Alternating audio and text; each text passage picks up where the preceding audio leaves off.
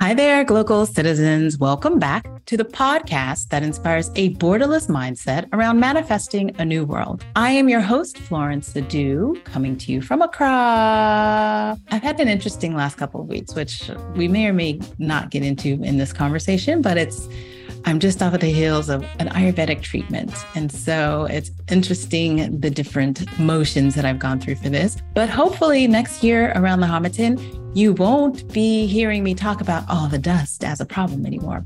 So later for that, I'm excited for my guest today, who is familiar with these topics in a different kind of way. She's based in the US, and she is the founder and inspiration strategist of Beyond the Fork, a consultancy aimed at helping companies, their leaders, and their employees navigate interpersonal challenges and work more effectively as teams. A cognitive behavioral research scientist by training, she is passionate about working with tools to help guide and empower individuals to become accountable for their holistic health and well-being through education, understanding, and personal growth. Her career has taken her from the American South to the East Coast and now the Midwest in roles as an academic instructor and researcher with numerous publications to her credit, to project management and advising. She has recently added proprietress to her accomplishments as the newly minted owner of St. Bernard's Hill House, a 5-star luxury villa experience in Tortola in the British Virgin Islands. Dr. Juleen Christopher, welcome to the podcast. Thank you so much for having me. I'm really honored to be here. Thanks so much. Wonderful. So let's jump right in. Tell us, where are you from? Where are you local? And what is your craft? Absolutely. So I was born Christian said St. Croix. That's one of the US Virgin Islands. I moved to the States to go to university, and I've lived mostly, as you said, in the southeast coast of the US, but now I reside in the Midwest in Minneapolis. I'm a behavioral scientist by training. My PhD is in public health. I worked in academic medicine for many years, creating behavioral interventions to address things such as maternal and child health issues, disparities in medical education, then worked with minority women who were newly diagnosed with breast cancer. And now I've transitioned to consulting work in the healthcare space still, and also with issues in social justice, in the social justice space as well. So if you were to put your craft in a nutshell, how would you describe the essence of Juleen? Wow, that is a very big question. I think I would say what really drives all of the different projects, the work, as you put it, the essence of Juleen, it's just that collaborative mindset and the space where I exist to bring that community work together in a way that uses different lenses to figure out how to solve problems. I love it. I'm glad I pushed you for that answer because it's a great one. Because what is very thematic of the podcast is this idea of problem solving. And so, yes, that sounds about right. And from what I've read and researched on you, it sounds very apropos. Yes. So tell us a little bit more. So you grew up in the islands, you came to the US. What inspired all of that? So why did you decide that the US was the place where you were going to blossom professionally? I would say my parents are from British colonies, but they went to St. Croix, U.S. territory, for us to be educated in the U.S. And so it was a natural, easy path for me to be able to go to university. And then as I was in the States, many of my siblings as well were also educated in the United States, in the mainland. And so essentially, from there is where and how I began meeting people and figuring out where I wanted to be able to make and set up roots. But also, as we've talked about before, I've also decided, I wanted to go back to my island roots to be able to figure out ways to invest in the community, because being in the islands, whether it's US or British, it's still very, very important to me. That's where my roots are. And that's kind of where my heart is, really. So I have a friend who's also been a guest who's a Crucian, right? St. Crucian. Oh, yeah. Right? Exactly. That is correct. So it is a U.S. territory, but there's still kind of challenges with being a U.S., like the full access to all of the quote unquote American benefits. So when you were coming, did you have any challenges with kind of immigration or, long term, just kind of being able to stay and be in the U.S.? Or how did you experience the actual, I want to say, logistics of your migration? Actually, no. Coming from St. Croix, the U.S. Virgin Islands, it was an easy transition to getting a scholarship, going graduate, and getting Pell Grants to help pay for my college.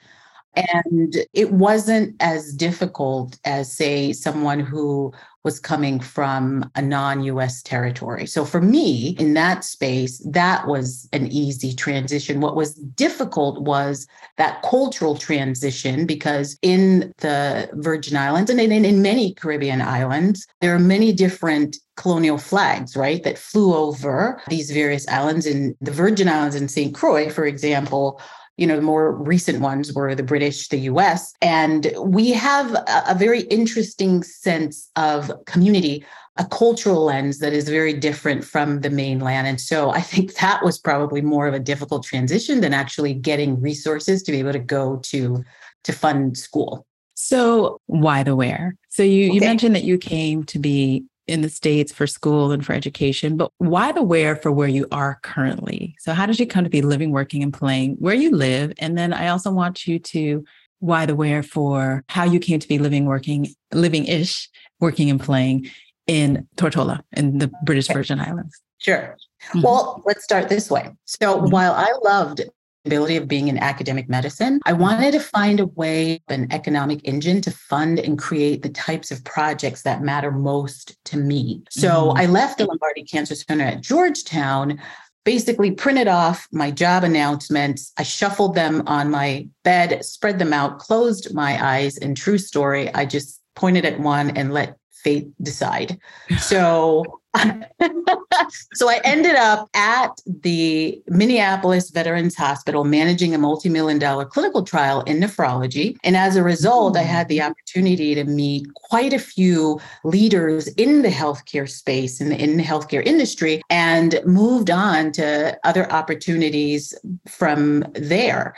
In terms of the BVI, I would say that I spent quite a bit of time after I left the VA, the Veterans Medical Center, and I did some consulting, some coaching work, but I spent a lot of time traveling and reading and meeting people just all over the world. And, from there, recognize that I needed to grow not only my business acumen, but also my asset base to be able to then ultimately go back to the British Virgin Islands, in this case, to be able to create my company there called Cotera, which is a real estate development company, in order to be able to expand and grow and spend time there. And in many ways, to be able to kind of my social justice dream there as well. Interesting. So you mentioned increase your asset base. So as an academic, we often hear, PhDs, they don't get paid that much. It's always a struggle, et cetera, et cetera. So how did you go about doing that? In terms, you had kind of the 9 to 5. Did you have several hustles? How did you go about amassing the kind of capital that you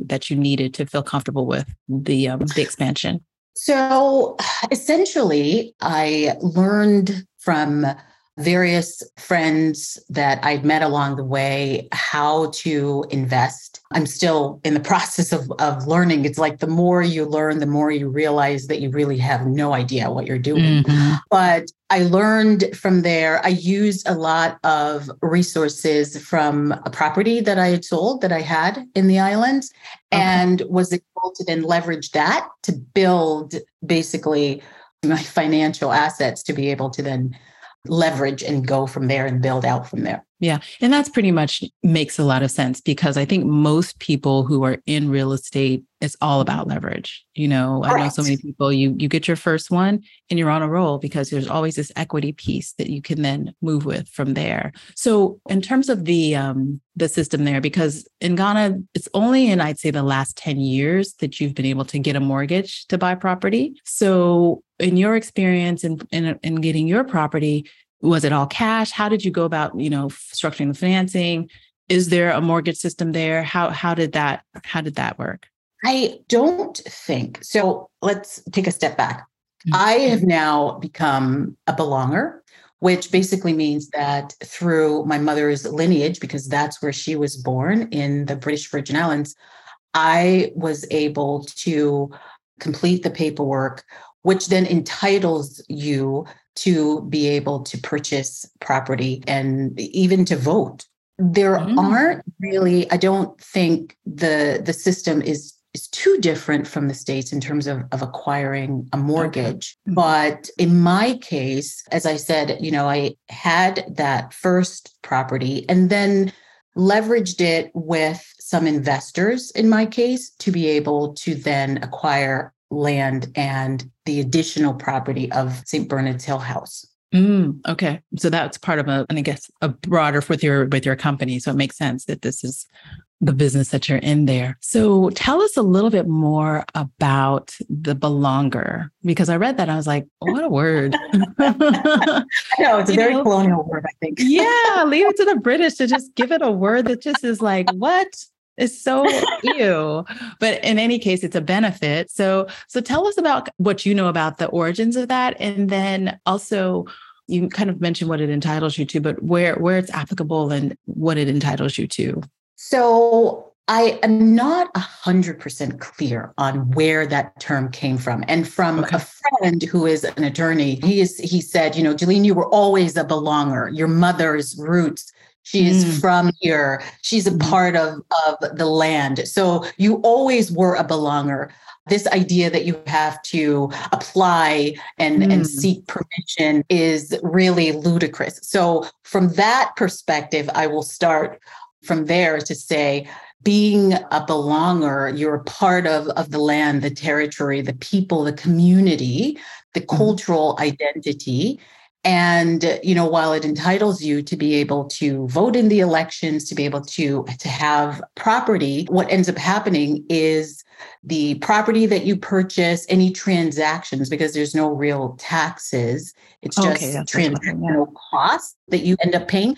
They're very different for people who are belongers versus anyone who wants to be an outside investor. The percentage would be, I think, something, it really depends on whether it's like, for example, construction costs, or if you want to purchase property, the percentage points are different, but they're significantly higher for people who are non-belongers versus people who are belongers.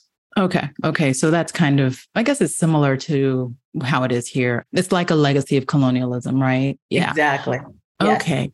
So the question also is, are you a belonger only in Tortola, or are you a belonger in any of the islands? It is a belongership for the territory, the British Virgin Islands. So it's made up of many different islands, but the majority, the larger ones are Gos Van Dyke, Tortola, Virgin Gorda, Norman Island, Cooper Island, Peter Island. There are a lot of different islands.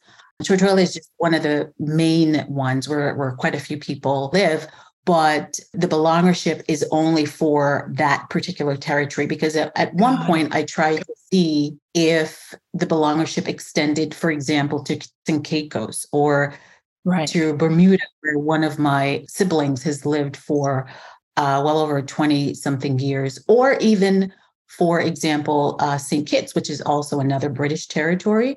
Yep. My understanding is that because my father was born there, and I'm still exploring kind of what it entitles me to in St. Kitts, for example, I can produce his birth certificate as well as my own, and I can apply for citizenship there. But it is very different in St. Kitts from what happens in the British Virgin Islands. So they're not one and the same. So you have 2 passports? 1 passport? In terms of the belongership, I have a belonger card that I present at immigration, any point of entry or exit in the British Virgin Islands. And it also entitles me to be able to apply for a passport for the UK. I just have never explored that. Oh, so much information. I'm so happy that we made this happen because it's so much new information. So you would get a UK passport. Okay, so what kind of leader do they have? And I don't want to seem so ignorant, but so does the island have a president or does it have a prime minister? They do have a premier. They also have, and this is strictly for the British Virgin Islands, they have a premier. They do have a governor that is appointed by the crown. Right now, there is quite a bit of turmoil with the government. The previous prime minister found himself in a particular challenge in terms of drugs when he came to the US, and he was held, detained. And so then a new prime minister was then put into place, an acting prime minister was put into place. And right now, actually this month, they are going through new elections to elect a new governmental body. Unfortunately, when I was there, I missed the opportunity to register. So I am not registered this time around, but the process is still ongoing in terms of me learning what my civic duties there would consist of. When did you start the process of, first of all, starting your business there and then securing property? Sure. So in 2016, one of my cousins, who is a real estate attorney there, we spoke probably about 2015, 2016, and he made me aware of just the process of going through, completing the paperwork, becoming a belonger. And he was really instrumental in helping me to be able to complete the paperwork. It was very interesting when I got to the office and there were a long line. And of course, everyone is just talking amongst themselves. You know, one woman I remember she was just virtually in tears because she had come back like 3 or 4 times. And each time they told her, you don't have the correct paperwork or something wasn't checked properly. And she was just lamenting, saying, this is your first time. It probably won't be your last. And so I just remember having this sinking feeling in my stomach, like, oh my God, okay, just get it together. I'm going to go in and I'll just see what I need to do, just one step in front of the other. Yeah. And so I got to the window and the clerk just, said, okay, give me the paperwork. And her eyebrows just went up and she said, you have everything that you need. And I almost got to my knees. And it's just like so weak thinking, oh my God, bless you, cousin, for helping me to be able to have. So finally, I got all of the paperwork stamped. I had to go to different offices in the same building to get different stamps, but I had everything I need. So by 2017, I was officially a belonger. I had my belonger card. I later then got a national health card to be able to access the healthcare system there. And then I started the process of looking around in 2018 for property. And things at the time were still rather expensive. But during 2017, 2018, there was also 2 very horrible hurricanes that just ravaged the island. And so by about 2018, I started talking again to one of my cousins, as well as to some agents that were in the BVI. And they said, okay, once we get everything established in terms of, getting the island back up and running, you should come down and, we can just take a look at what the opportunities are. And that's really how I was able to leverage getting the first property and the second, the land, because unfortunately for some, the hurricanes were devastating, but it also provided the opportunity to be able to say, okay, I want cash for this particular deal, or I want, some arrangement to be able to then acquire the properties. Hurricanes happened. So that was around 20. So you acquired everything that you currently have around 2018 is what I'm hearing. Yeah, I would say between 2018, 2019. Pandemic then became. Right. And so I was, at home with my partner, and we're just fiddling our thumbs. We're thinking we are really happy to be here in this space with each other. We're healthy. The world is healing. I mean, it was just this interesting energy in the air. And then we thought to ourselves, okay, how can we help? What kinds of opportunities are out there? And then we just started making calls, and we were able to go down because the BVI too, they had very strict protocols in terms of allowing people back into the country. You had to quarantine for almost 2 weeks. And so we had the time because I started working from home from about 2016. So, the transition for most, while it was difficult for some, for me, it was easy because I had already begun that process of working from home. So yeah, about 2018, 2019, that's when the heavy lifting began. Okay. So you went down and you were there to kind of see what you were working with and bring it back or bring it to the point. As we've spoken before, you've given a little bit of history about this property, St. Bernard's Hill House. So this is a historic place. So it had an identity before. So as you mentioned, the hurricanes did some damage. So I'm assuming this was one of those properties that may have been damaged and needed some rehabilitation. Tell us the background of that particular property. Well, interestingly, St. Bernard's Hill House did not sustain the type of structural damage that left it at a deficit, if you will. There were just some minor things like the windows, but it's built in the very old, I guess, I hate using the term West Indian, but it's built in the old traditions of the Danish. And so the architecture made primarily of concrete, the way that it's positioned, it's on top of a mountain, but it doesn't have glass. So it didn't really sustain the type of damage that a lot of other properties that are, more modern, if you will, and much more exposed, which I think was an added benefit. And I'm really reluctant to structurally change that in any way, because you really have to be very conscientious about where you are and the types of structures that make the most sense in those spaces. At St. Bernard's Hill House, you do have the opportunity to have very large mahogany doors that can open. And so you're able to let the outside in.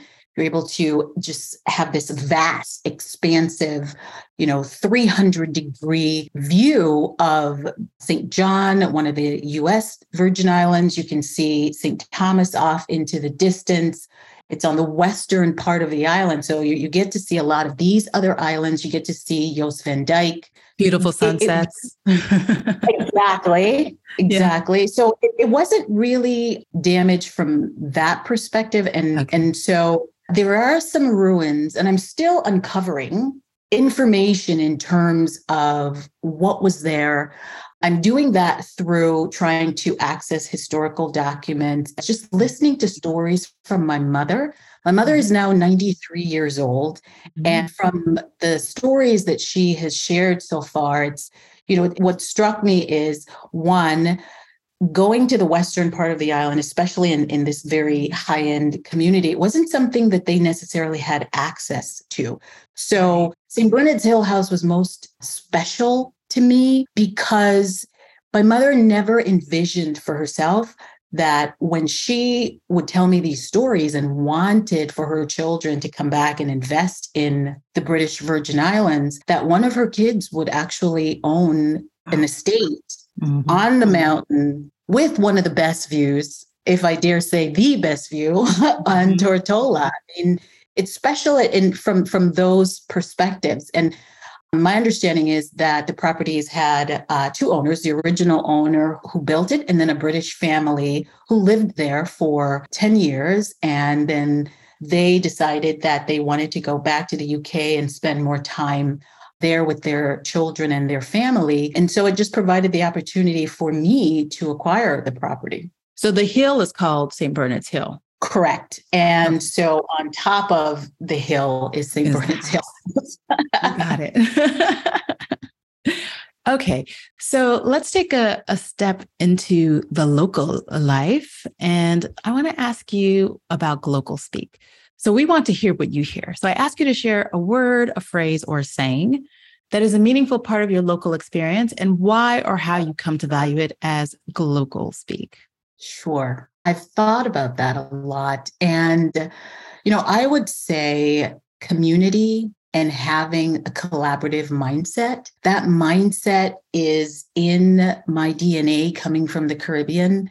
And I really feel like working together on any of the projects that I work on using different lenses, whether it's coming from academia, from industry, from healthcare, from technology, and most importantly, a cultural lens is how we find solutions to problems. So I would definitely say community and having a collaborative set, that is how we find solutions to problems. That is very colloquially speaking. I like it. Okay, let's talk a little bit about, you spoke about problem solving. And so I want to switch back lanes into kind of the beyond the fork process. So, you mentioned why you went back, you wanted to give back, but now you're working two businesses ultimately. So you have a business in the US and you have another business that you're building and working as well. So tell us a little bit more about your work with Beyond the Fork and how you came to develop that and how you're managing this not island, I guess, this dual citizenship. Let's call it that. This dual citizenship. Sure. Okay. So yes, I split my time between my work in the US and my work in the British Virgin Islands. In the US, I work as a consultant with startups, primarily in the biotechnology space to create enhanced patient experiences. My focus it's very human-centered, regardless of the role of each player and whether it's a patient, a client, a health practitioner. I also work with other entrepreneurs to help them bring culturally sensitive products to market through collaboration. I help them think through first the human elements, then the cultural and racial dynamics that help enhance their product or desired outcome. And so in walks this idea of beyond the fork, beyond the proverbial fork in the road. A friend and I were musing one day over lunch, and I was trying to think about, okay, how do you capture that consulting arm of your consulting company to be able to address those issues that come under what a lot of people, here in the States talk about in terms of, issues of diversity and race. And there are a lot of companies that spend time thinking through training. And my thing was, if diversity could be trained away, we would have come to a particular solution or conclusion a long time ago. And so for me, it's, again, that collaborative mindset, working together to be able to address various problems, all kinds of problems, really, because problems and different ways of thinking about the challenges that occur, whether it's in a company or even in interpersonal relationships, they involve human beings. And with those human beings, finding strategies, being heard is one way to be able to have a more effective outcome, if you will, is recognizing that there are multiple ways, multiple strategies, and finding hybrid approaches to these strategies is one way. And so Beyond the Fork was this brainchild of taking that collaborative mindset, working with a whole slew of coaches that were across the country and in a couple different parts of Europe, where we would, come together. We started out having a project that we were piloting in this one particular company, really to just, in essence, see if the platform that we had developed, this idea of bringing all these coaches together to strategize and find creative ways to help teams function more effectively. And we, started working with companies. But then what ended up happening is, after the murder of George Floyd, there were a lot of different companies trying to invest in Black-owned organizations or companies or people, invest in the diversity mindset or in diversity strategies and training groups and a whole slew of other things. And what ended up happening is that then lost its steam after a while, right? It's like there is all of this energy. And on one hand, it was very positive. It brought so much that BIPOC people living in this country experience every day. It brought it to the forefront. But then with the economic changes really around the world, but also in this country, companies just started deciding that they wanted to invest their money differently. So it became a hard sell. The idea of diversity training, the idea of finding collaborative solutions that have that bent towards working collaboratively from an ethnic lens, it just kind of, I don't want to say fizzled out, but it's not a priority as much as it was. And so we've had to just step back from pushing, bringing those strategies into companies because the companies are not investing their dollars that way anymore. It's just becoming a little bit a more difficult sell. That is so interesting because, I know a number of people, a number of friends that went into that space, right? So there was this whole frenzy of hiring, particularly Black women for the diversity roles and all of those things. And so it's interesting to hear that, on the bigger corporate side, the steam has been, I guess, pulled back.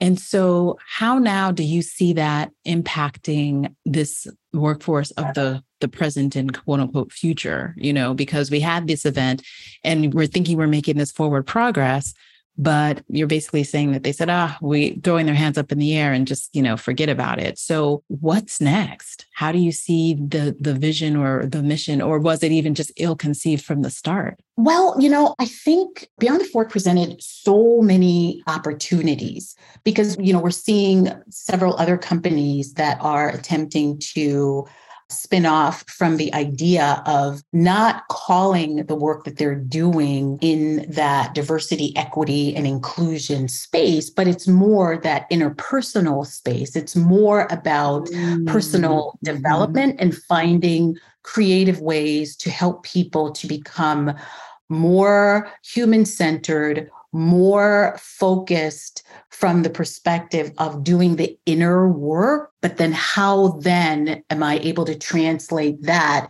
to engage better with others, right? And so there are some companies that are doing that. For me, that is part of my mindset, my mantra, my own personal, what do I want to call it? It's how I choose to move forward in this world. And so the second part of what I spend time doing in the States is through my foundation, the Christopher Bergmark Foundation, where I'm able to fund and co-create with colleagues the types of projects that are meaningful to me, such as ones in women's health issues in the space of health disparities and racial justice. And so through there, that's where I'm able, like I was saying before, that I realize that you need an economic engine to be able to really make some type of a meaningful impact, meaningful for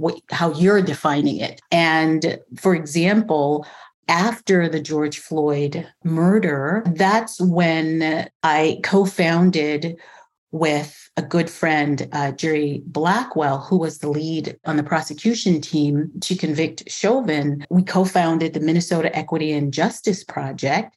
And our interest is to act as conveners to bring together and uplift the efforts of all the amazing folks in the Twin Cities doing so much meaningful and impactful work in criminal justice. And so Jerry has since moved on to become a federal judge, which we are so excited, so delighted, and very happy for him. And now I work with the CEO of the Minnesota Humanities and also in collaboration with Mitchell Hamlin School of Law and the Center for Black Lives and the Law. And so those are the folks, as well as a few other friends and colleagues who are attorneys, and one friend who is the editor of a local newspaper. We work together to continue the work of the Minnesota Equity and Justice Project. That's great. That's amazing. So basically, you're ultimately saying it now falls back on the people to do their part. Ultimately, we can't rely on institutions that are already in existence. It's now the people and changing that mindset to the human focus, right? And making the accountable much more personal, which I think makes a lot of sense. Thanks for joining us for part 1 of my conversation with Dr. Juleen Christopher. Please be sure to come back next week when she will tell us more about her work in social justice and also the business of running the St. Bernard's Hill House. As always, you can catch us with new episodes on Tuesdays at globalcitizenspod.com or wherever you get your podcasts. Apple, Google, Spotify, Amazon. You get the drift. Subscribe, like, share, tell a friend, and leave us a review, particularly on Spotify or Apple Podcasts. It helps others find great content online. So until next time, bye for now.